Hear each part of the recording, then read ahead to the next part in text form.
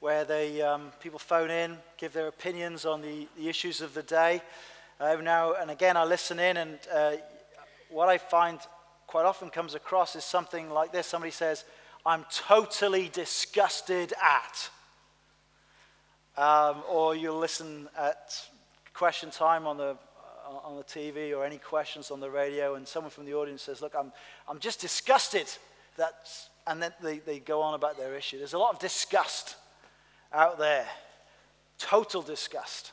And it's interesting, in this time of inclusiveness and equality, there's still a large amount of moral judgment being made all the time, everywhere. There used to be a famous person who used to write letters to the London Times, which was signed off "Disgusted" from Tunbridge Wells, where they railed against various moral and social ills of the day. That person seems to have died, and those letters have stopped, but social media is just full of tweets and stories of people being absolutely disgusted at the attitudes or the behaviors of others. Now, why do we express disgust? What's going on with that? Well, it's a way of kind of putting distance, isn't it, between us, upright people, and the people who do those disgusting things. It's a statement of distance, and it's a statement of moral superiority. There's a phrase I've heard a lot recently: virtue signaling. You heard this phrase? That people are virtue signaling as they decry attitudes or behaviors in others. They are, in fact, pointing out how kind of right on politically, morally they are in their judgments, as they signal their anger or their disturbance at other things. It seems to be very part of our human nature that we constantly pass judgment on others. Now, what does God have to say to us about that? Well, it was just read to us a moment ago, so please open your Bibles again to Romans chapter 1 and page 1129. If you were here last week, you would have heard how the Apostle Paul warned his readers in the first century that the moral chaos of their culture, the disordered desires that were evident around them, was a consequence of their disordered worship. That because they'd given up worshiping the true God and thanking Him who created everything, they had turned and worshipped the created things. And this was the explanation of why we have such distorted desires and moral chaos in our culture. And he finished off with a very dark list of part of the moral chaos we see around us. Look back at chapter 1, verse 28. So furthermore, just as they did not think it worthwhile to retain the knowledge of God, so God gave them over to a depraved mind so they do what ought not to be done. They have become filled with every kind of wickedness, evil, greed, and depravity. They're full of envy, murder, strife, deceit, and malice. They're gossips, slanderers, God-haters, insolent, arrogant, and boastful. They invent ways of doing evil. They disobey their parents. They have no understanding, no fidelity, no love, no mercy. Although they know God's righteous decree that those who do such things deserve death, they not only continue to do these very things, but also approve of those who practice them.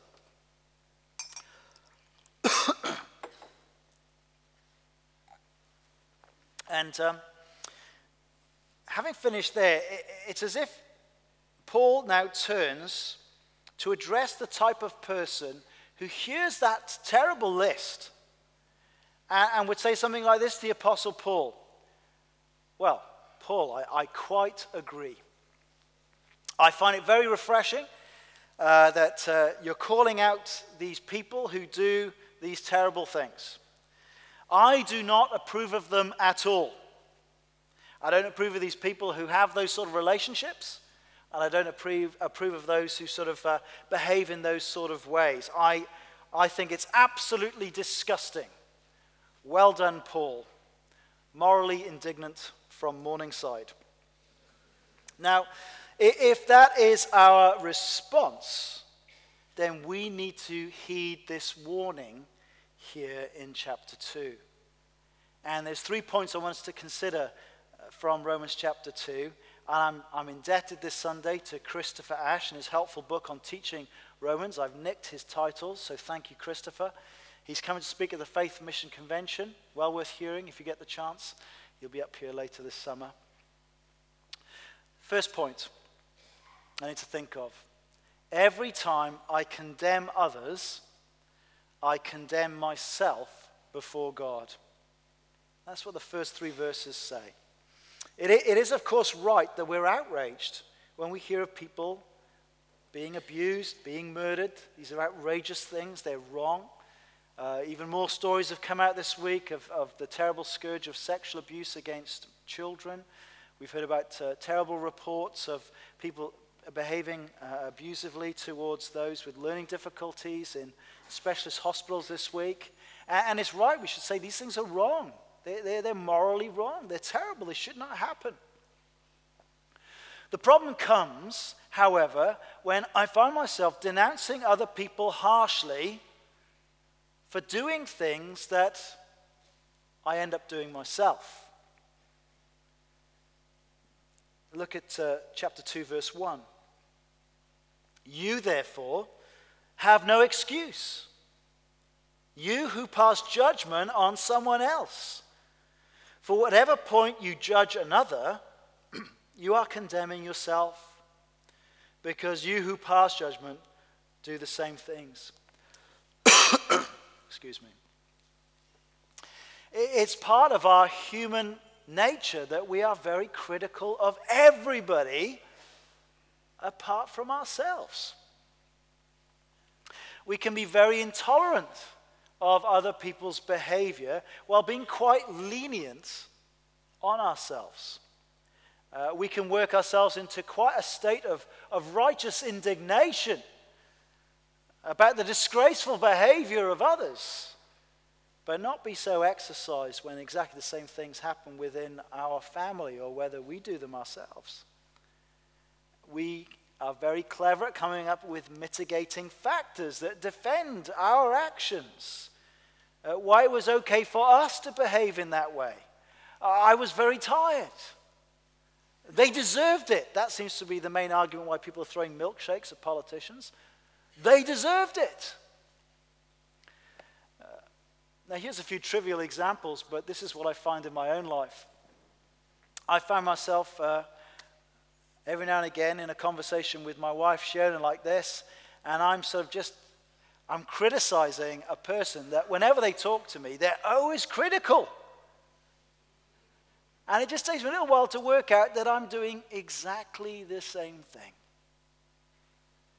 Or another situation, I can find myself getting quite irritable towards my wife when she wanders around the house looking for her car keys or her mobile phone. And I sort of and I get very passive-aggressive. And I do a little patronizing little speech about how if she left her keys in exactly the same place, she would always find them when she needed them. And yet, when I lose my keys, I expect my wife to be completely sympathetic and to say, "Oh, love, let me help you."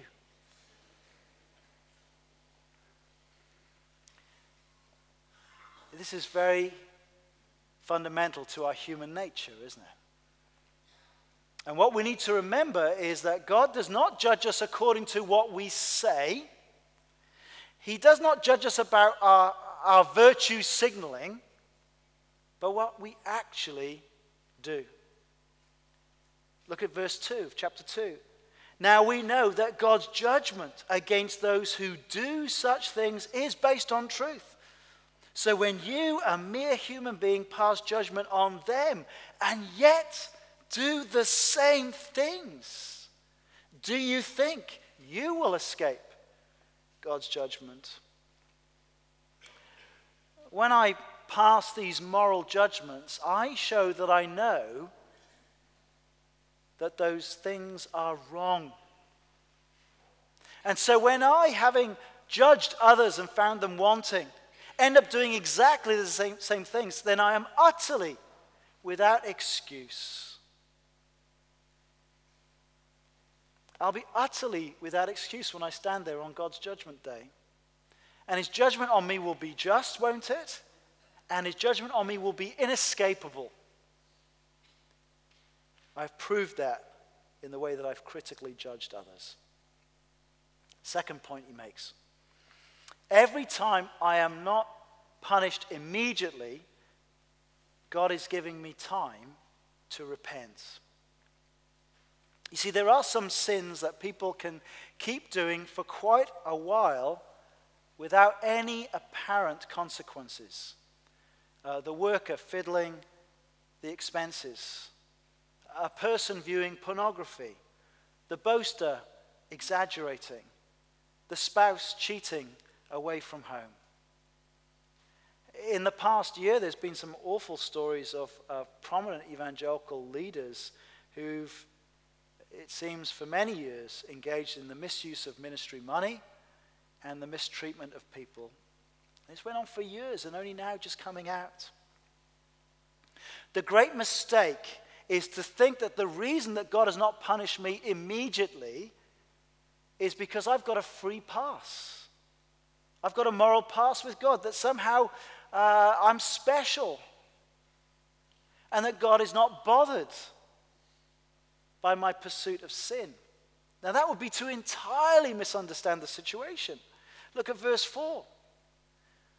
Or do you show contempt for the riches of his kindness, forbearance, and patience, not realizing that God's kindness is intended to lead you to repentance?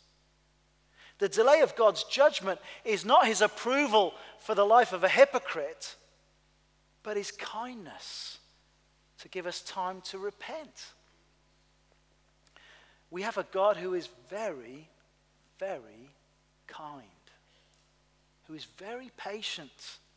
God revealed his glory to Moses, and as his glory passed before him, God pronounced his name, his character, in these words: the Lord, compassionate and gracious God, slow to anger, abounding in love and faithfulness.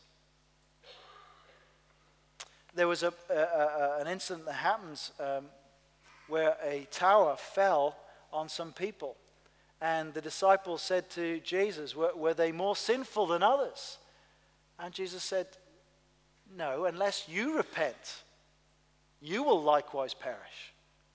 And so when we see calamities on the world, we need to be warned that God's message to the world is repent. But actually, when life is going well and we are sinning without repentance and we don't feel the consequences, the message is this: we need to repent. It is the same message. God is giving us time to change direction. Now, when we know how much the godlessness and wickedness in the world offends our holy God, it is incredible to consider how long-suffering and patient he is in holding back his wrath from us. He could do it instantaneously and he would be just and right, and yet he holds it back because he longs that we would turn around from our sin and turn to him to seek forgiveness. But the longer that we delay that repentance, the more we're showing contempt for God. To fail to respond to the riches of his grace is great contempt. God is appalled at our sin. In his holiness, he's affronted. And while he is very, very patient, there is a day that is coming when his patience will end. Look at verse 5. But because of your stubbornness and your unrepentant heart, you are storing up wrath against yourself for the day of God's wrath, when his righteous judgment will be revealed.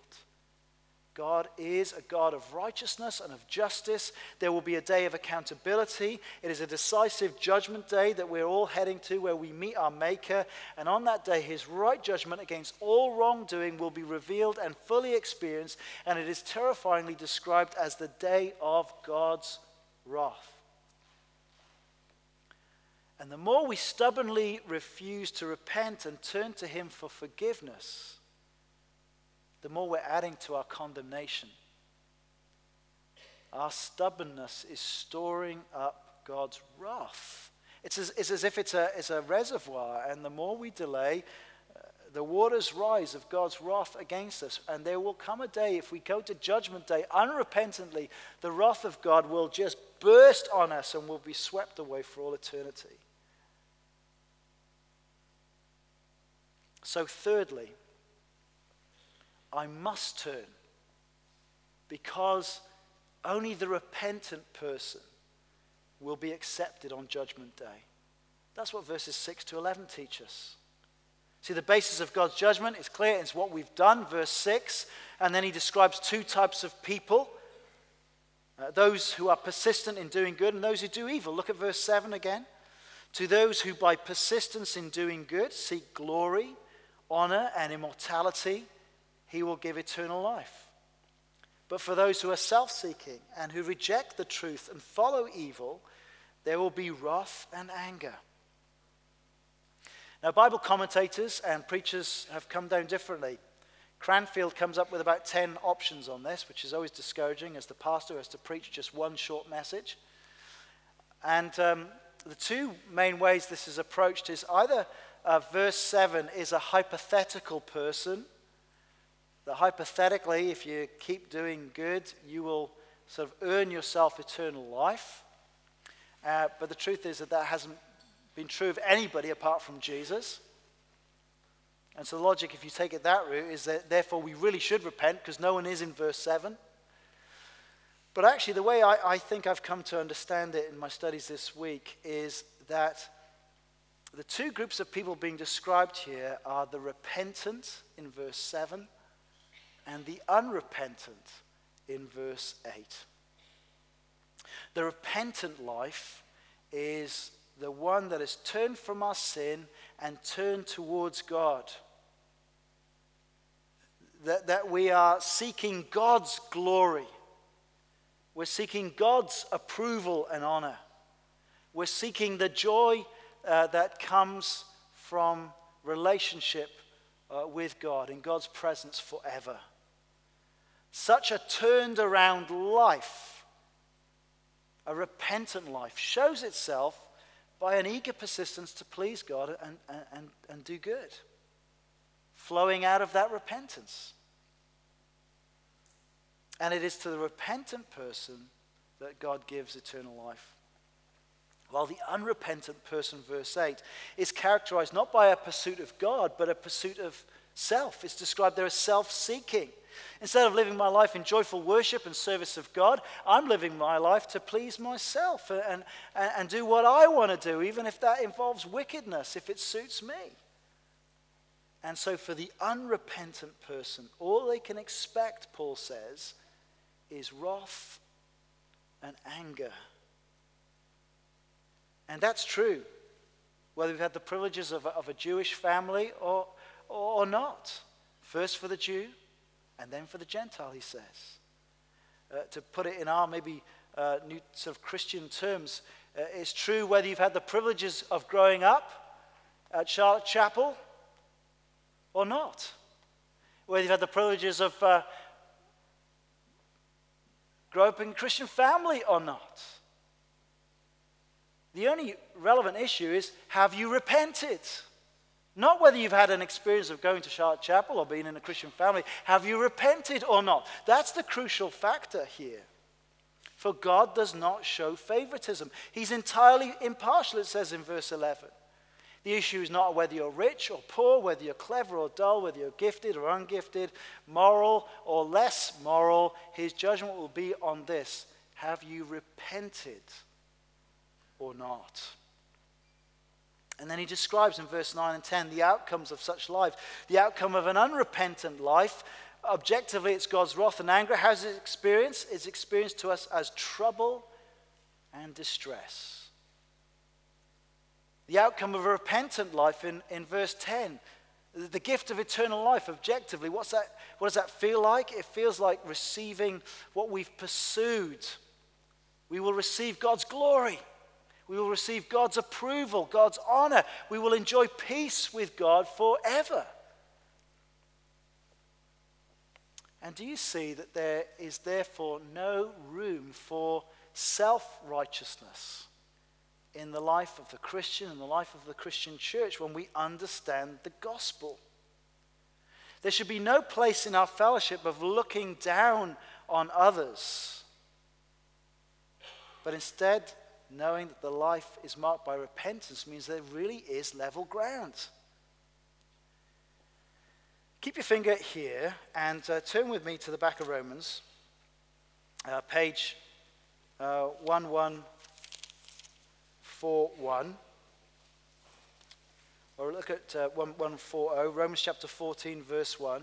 It seems as if there were tensions amongst the Christians there in Rome between Jewish believers and Gentile believers. They'd had different faith traditions, different rules about what foods you could eat or not eat, whether you should follow certain holy days or not, whether you should be engaged in practices like circumcision or not. And it seems that the Christians were judging each other within their church. And so 14 verse 1, accept the one whose faith is weak without quarreling over disputable matters. Look at 14 verse 10 over the page. You then, why do you judge your brother or sister? Why do you treat them with contempt? For we will all stand before God's judgment seat. Verse 13, therefore let us stop passing judgment on one another. Verse 12, so each of us will give an account of ourselves to God. See, when the gospel really grips our hearts, when we understand that it's not on the basis of our privileges, our background, our own sense of our moral virtue, but that we're all under the wrath of God and we only come through repentance, and there's no room to have a fellowship where there's any looking down our noses at each other, any of that hypercriticalness. Oh, you don't do the Christian life the way I do the Christian life. You're not as good as me. Oh, you went to the cinema, did you? Ah, okay. Not as holy as me. There's no space for that sort of way of thinking when we grasp the gospel. Coming back to Romans chapter 1, though, this message of repentance and faith, which is the only hope as we face the wrath of God, is what makes the Christian church a missionary church. We are genuinely worried about a world that is heading away from God. There is a day of wrath that is coming. And yet we know the one who came and willingly went to the cross. And though he was completely righteous and innocent, God's wrath was poured on him in the place of all those who trust Christ. It's as if, picture a terrible storm, a tornado crashing in on a shoreline, and to be outside is to perish. But there is this lighthouse on the rocks, and if you get into the lighthouse, you will be saved on that terrible, tumultuous tornado day. Well, simply, this is what a Christian has done. They have repented from their sin, and they have put their trust in Jesus. They've got in the lighthouse, and so the wrath of God will pass by them, and they are completely safe. And God is so very, very kind. He's given us another day where people can turn and repent and put their trust in Jesus. If he gives us next week, wouldn't it be great to invite some folk to the If Only so they could hear the good news about Jesus? And my friends, today, if you are here today and you have not yet repented, it is God's great kindness that you're here today.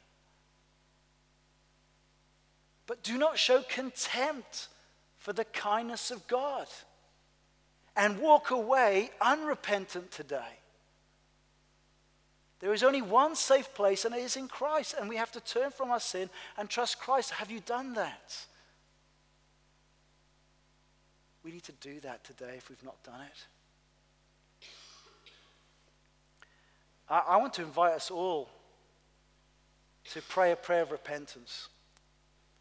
Perhaps for you it's for the first time. We know as Christians we live a life of repentance and faith. We know that we come to this God not by our works, but by his grace. So why don't you look at that prayer and see if you want to pray that prayer this morning.